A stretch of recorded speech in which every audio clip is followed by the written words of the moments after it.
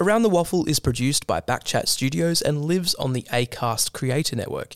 You can find the show's social channels by searching Around the Waffle or the Backchat podcast, Backchat_.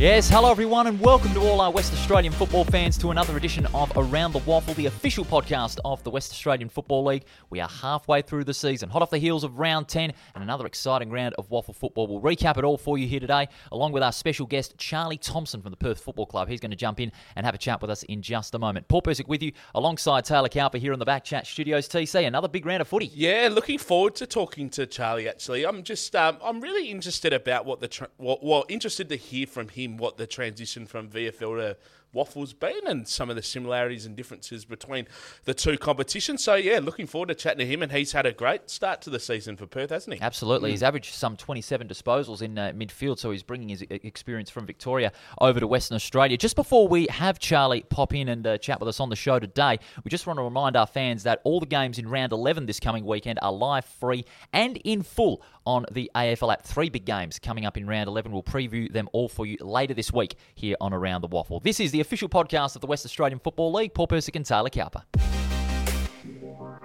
And like TC mentioned, Charlie Thompson is having a great season at the Perth Football Club, being one of their keys in midfield, and he's good enough to join us here on today's episode. Charlie, welcome to Around the Waffle.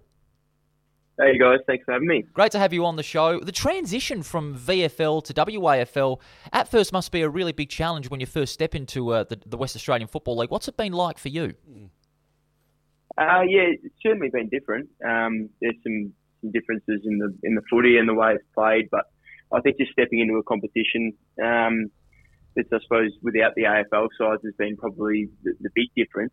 It's a really even comp at the moment, as the ladder sort of suggests, and I suppose playing at Perth, who I suppose haven't had the success on the field in the last few years, it's been a really sort of good start to the year, but it's sort of really important that we're building the foundations for the future.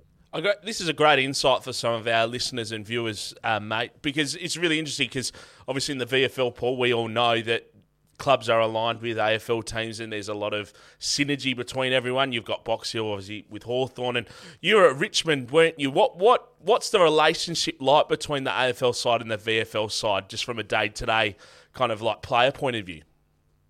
Yeah, I think every side's different. So you've obviously got your really aligned clubs, Richmond, Collingwood, North Melbourne, Essendon, and then you've got your sort of partially aligned clubs, which I suppose still have a club existence, which might be similar to the Waffle. You might have Peel Thunder. You've got your Box Hills, your Caseys, your Sandringhams. So I was obviously part of Richmond. And we had a great program there with some success while I was there as well. We train as a VFL program through pre-season, which would be sort of your normal 3 nights a week.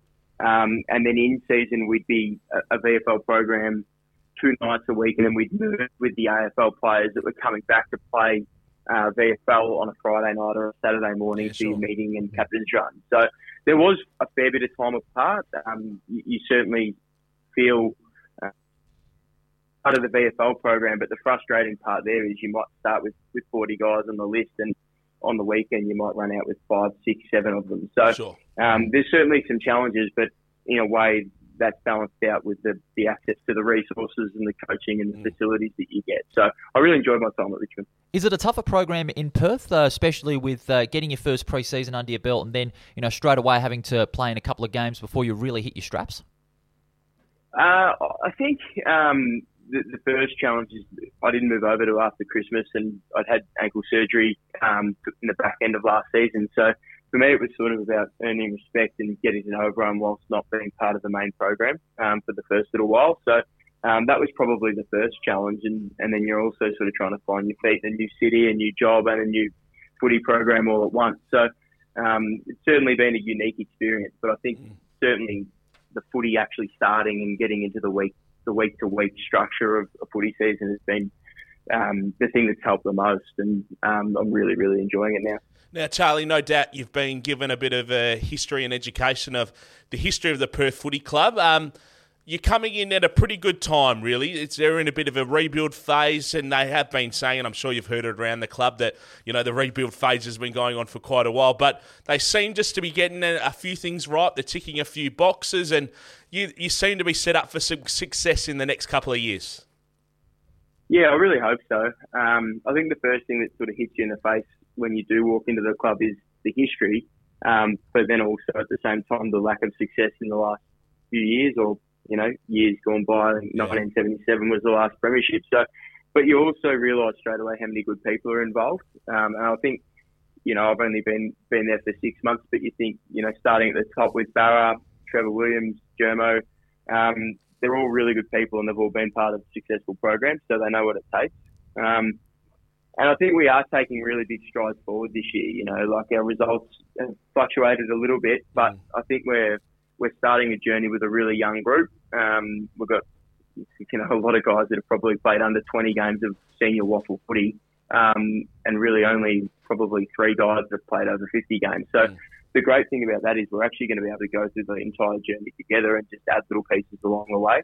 So I think if we do stick at it, we're setting ourselves up for hopefully, and Germo always talks about this, is sustained success rather than, I suppose, a flash in the pan for 1 or 2 years. Always looking at the long-term picture. Long-term picture is the big aim. We just want to go to your game against Peel Thunder over the weekend. It was a very competitive showing again by your boys, and from yourself, an individual point of view, 30 touches and 10 tackles. Even though it was a 19-point loss, it was a real big tick in the box to really keep in touch with a strong side that's looking to make their case for a top 2 berth. Yeah, definitely. Yes, I suppose we look back on our round 2 game against them down in Mandurah, and we only managed to kick 1 goal, which I didn't think was reflective of the game at the time, but, the score sheet still says we only kick 1 goal. And then you look and we had 10 players that played in that game that didn't play on the weekend. So we've turned over 39 players now, I think, that have played senior footy already this year.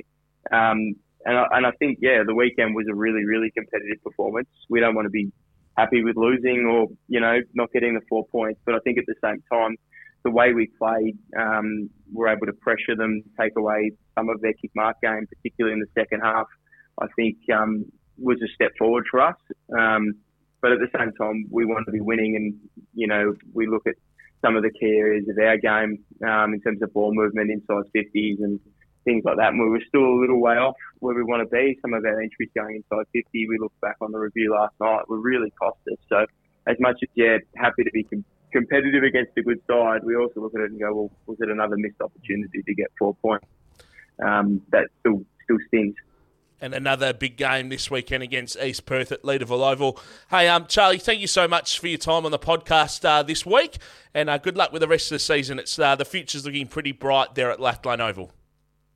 Thanks, guys. Appreciate the time. Cheers. Charlie Thompson from the Perth Football Club. Very well spoken. Is Charlie. Got very good perspective on his football, coming from Victoria over to Western Australia. All the best to the Demons too in that big game against East Perth. We'll preview that on Thursday. Of course, every game is live, free and in full on the AFL app in round 11. 3 games on a big weekend of footy. This is Around the Waffle, the official podcast of the West Australian Football League.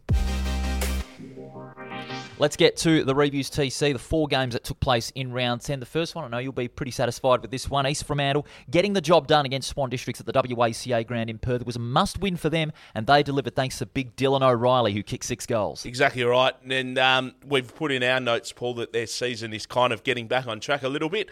They got the bye this weekend, obviously. They're not going to be playing any footy, so that's good timing for them. They just get a win heading in a bye. And then I guess any team that's playing the Eagles this season out of a bye is in pretty good shape. So East Fremantle, they'll obviously won't get a win this weekend, but they'll get the win the following weekend. So it just kind of helps them get their season back on track. And then round 13, who do they have? I've got it here in front of me, West Perth. So they travel up to Pentanet Stadium. Right. Massive round for them. So, their attention, even though it's on the Eagles, they kind of start focusing now on West Perth. Swan Districts, they look good in stages. They just couldn't get the job done. It was great to be there. I was actually, they had a past players event. I think around the Waffle there was a few clubs that did over the weekend. Yeah. And I was chatting to a couple of the East Fremantle past players, and, they were playing really well. There was a run in the third quarter that East Fremantle scored 3 or 4 goals to start the third. And, Swan Districts just didn't have a chance to get back in. But they looked pretty solid around the ground, but just couldn't convert. Yeah, third quarter really was the difference when you look at the game as a whole. I mean, for 5 goals to just 1 in that third quarter, especially with Dylan O'Reilly providing a big influence. Harrison Marsh was huge with 2 goals. Hugh Dixon once again is really starting to get better and better. 24 touches, 7 marks, as well as 15 hitouts in the ruck. Hugh Dixon, we like saying that we love to give play. We do go hard on players when they don't play well, and we did go hard on Hugh at the start of the season. But around about round 7, round 8, he just flicked the switch, and it's just continued that form. Even though they've lost, obviously, to East Perth and South Fremantle, those 2 games, he was by far the best player for East Fremantle on the park. So it's been good to see him sustain that. Moving around the ground a little bit probably helped him a bit. I know when he was playing in that forward 50 area, just like as a standalone, just staying in that role the whole game, he did struggle at times. But for him to move around, he's got a great kick inside 50 as well. Yeah. So, no, good to see Hugh. We would have loved to have seen him this year probably be at the Eagles list, because I reckon he probably would have been good playing the form of footy that he is right now on an AFL side. Yeah, he's got the calibre, he's got the football quality, he's got the footy IQ to be in an Eagles list like that. And if the Eagles have him on the radar again, fingers crossed they do, he's going to be a very big addition for the Eagles in future years. Credit where credit's due. Hugh, you've done a great job the last couple of weeks, and keep it up. No, he's been fantastic. Swan Districts, Aidan Clark and Jarvis Pina, they kept the Swans in it. They saw a lot of the footy as well, but they just struggled to get that continuity up forward, especially in the third quarter when they were still in it. They were only down by about 2 goals at half time, but they just lacked the necessary structure to find their main avenues to goal. Like Jesse Palmer, he only kicked 2, but he had 12 touches. And Braden Noble, usually good up forward, even though he kicked 2 goals, wasn't as impactful as he usually is. And I know we keep saying it in this podcast, Paul, but the Swan District's dropping the 2 games that they did at home earlier on in the year. It's kind of like South Fremantle. You feel like these 2 sides, they're pretty similar with positions on the ladder, but these 2 sides, their seasons have been very, very similar. They've got another tough game this weekend against West Perth. Big game. Obviously up at Pentonet as well. Huge game. They've got the bye the following week, so...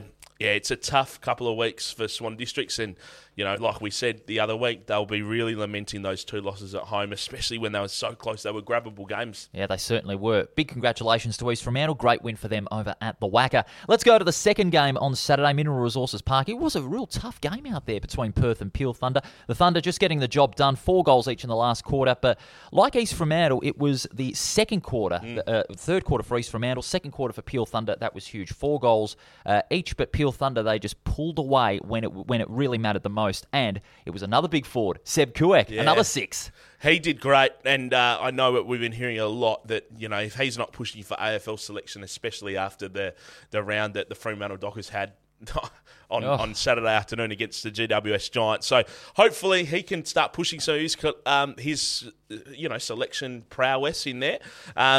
Really great from a Perth point of view in this game. They were really competitive in this game. You said the second quarter was the difference, and it really was. But, to only lose by 20 points to a really informed side, and, there's a lot of promise for Perth. And we spoke to our guest Charlie before, Charlie Thompson from Perth, and, there are a lot of great signs. And, you know what it's like in a rebuild. You're not going to get wins every single week, and there's going to be a lot more losses than there are wins. But really promising signs at Perth. They're starting to really start to get the ball rolling, and it looks promising for them. It does. It's all about the long-term focus for the Perth Football Club, and to get a result like that, even though it was a loss, but to only get within 19, 20 points of a side that is staking their claim for a spot in the top 2 is a really good sign. Not just Charlie Thompson, he was fantastic. Reagan Clark, 26 touches, 5 marks, but Jack Avery, he's continuing to really prop up in the possession count. He saw a lot of the footy, 27 touches and 12 marks. He, too, is having another outstanding season. And I think that's their pillars in midfield.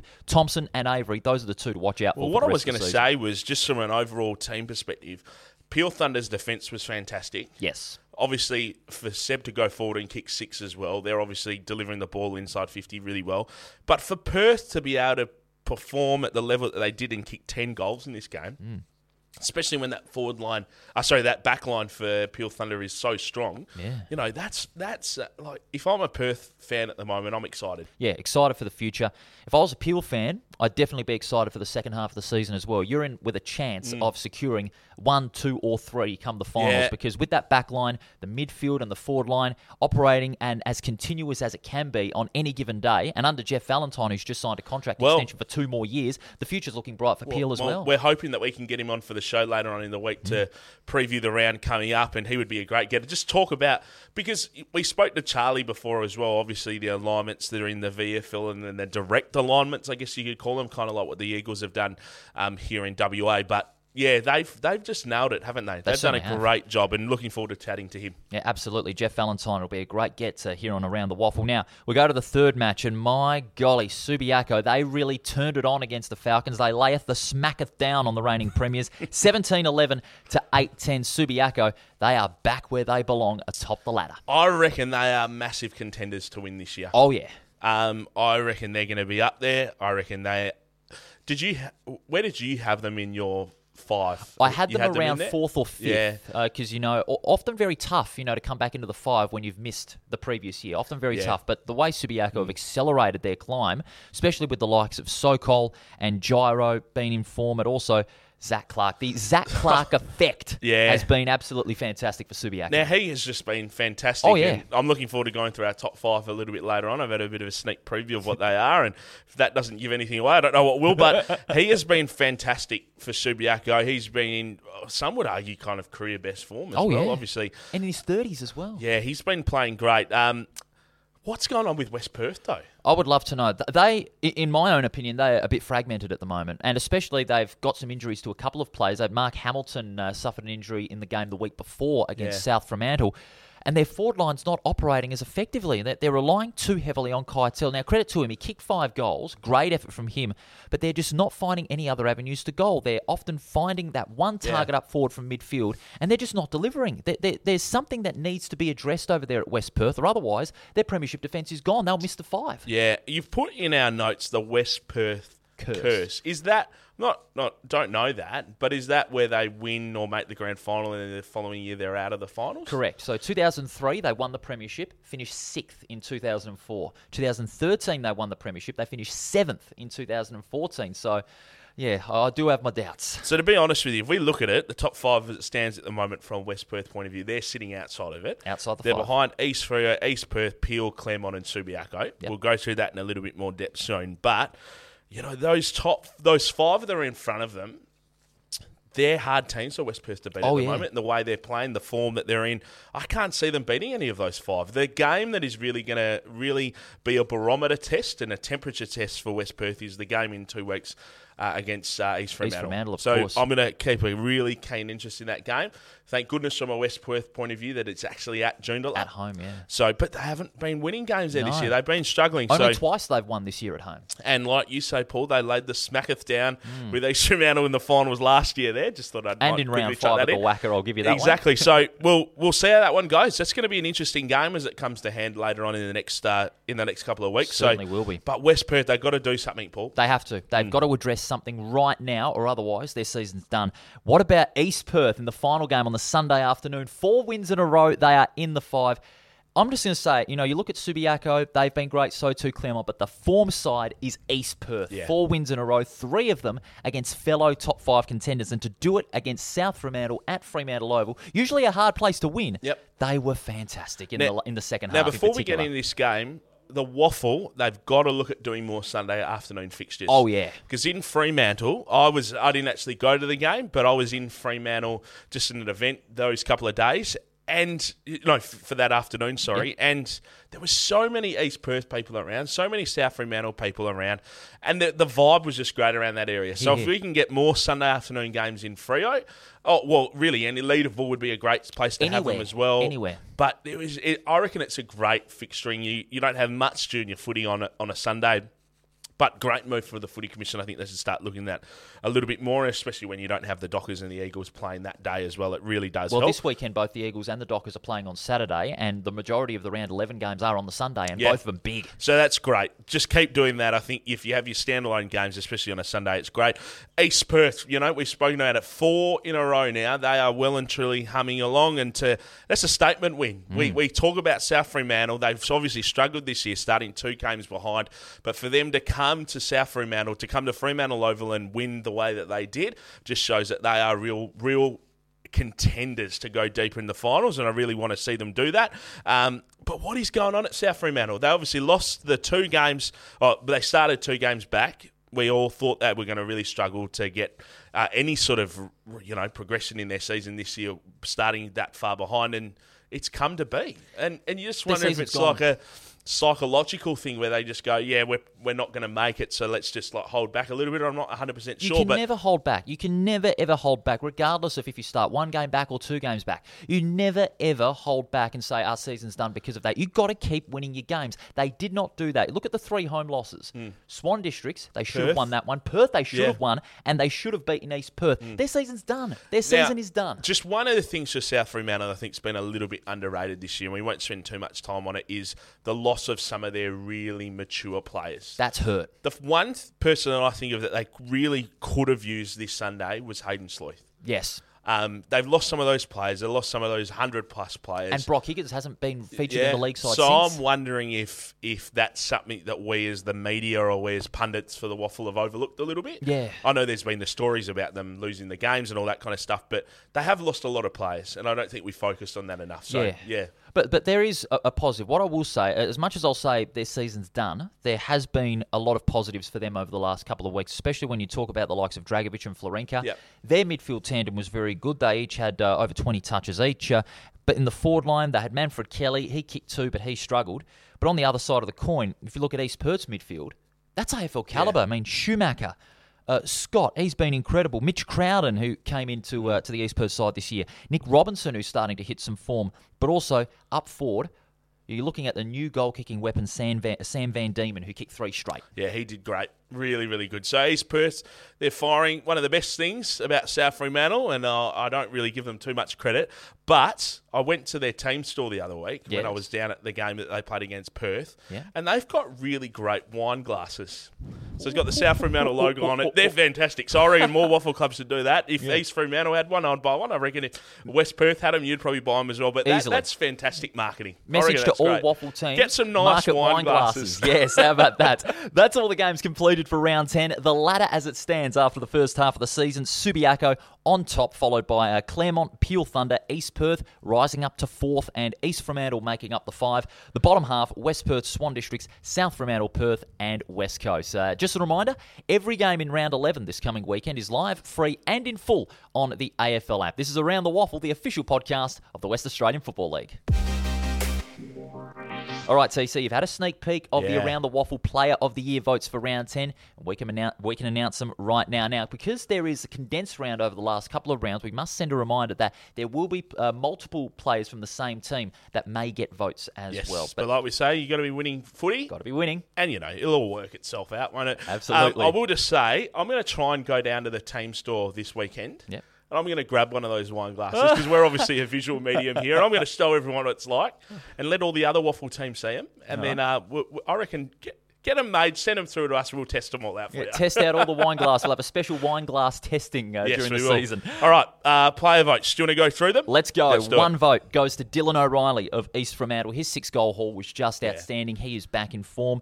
Probably a bit unlucky not to go up a bit higher. Yeah, a little bit unlucky, but 2 votes. Hugh Dixon, like we said, just getting better and better, and we are happy to sing his praises. He has really flicked the switch. 3 votes. Sebit Kuek of Peel Thunder, 6 goals. And if the Dockers don't select him for the game this weekend, then there's something wrong. Well, if we have our special guest on later in the week, we'll be able to ask him, I reckon, straight up. What the Dockers talking to him, what's the go? So looking forward to that. Put him in the hot seat, maybe. 4 votes. Angus Schumacher continuing his great form this season. 38 disposals and 9 inside 50s as well. His service to the forward line, just brilliant. And the Around the Waffle top gun of round 10, 5 votes.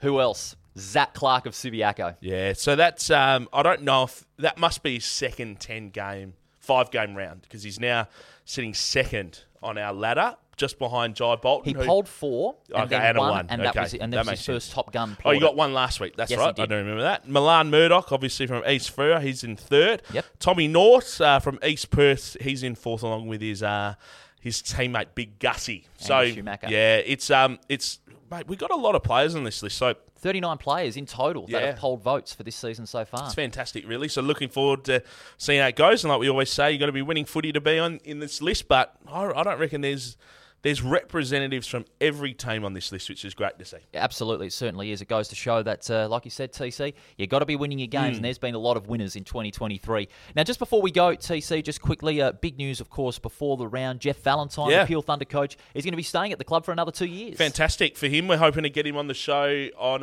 later on in the week, so have a chat with him about that. And I'm really keen to hear the coach's perspective if we get him on around the alignment, what that looks like, because they're getting it right. They are. So I'm really keen to get a coach's perspective on it. Same here. It's a very important perspective. But no, in the world of congratulations to Jeff. Well deserved. He's got that team humming along at the moment. Absolutely. Currently in the top 3. TC, great job. I'll see you on Thursday. See you then. Thank you. And to our viewers and listeners, we thank you very much for tuning in to another edition of Around the Waffle. We have socials in operation, Facebook, Twitter and Instagram. Give us a big thumbs up. We really do appreciate it. We look forward to your company on Thursday when we preview Round 11.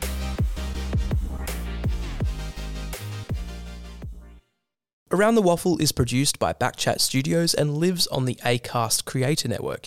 You can find the show's social channels by searching Around the Waffle or the Backchat podcast, Backchat _.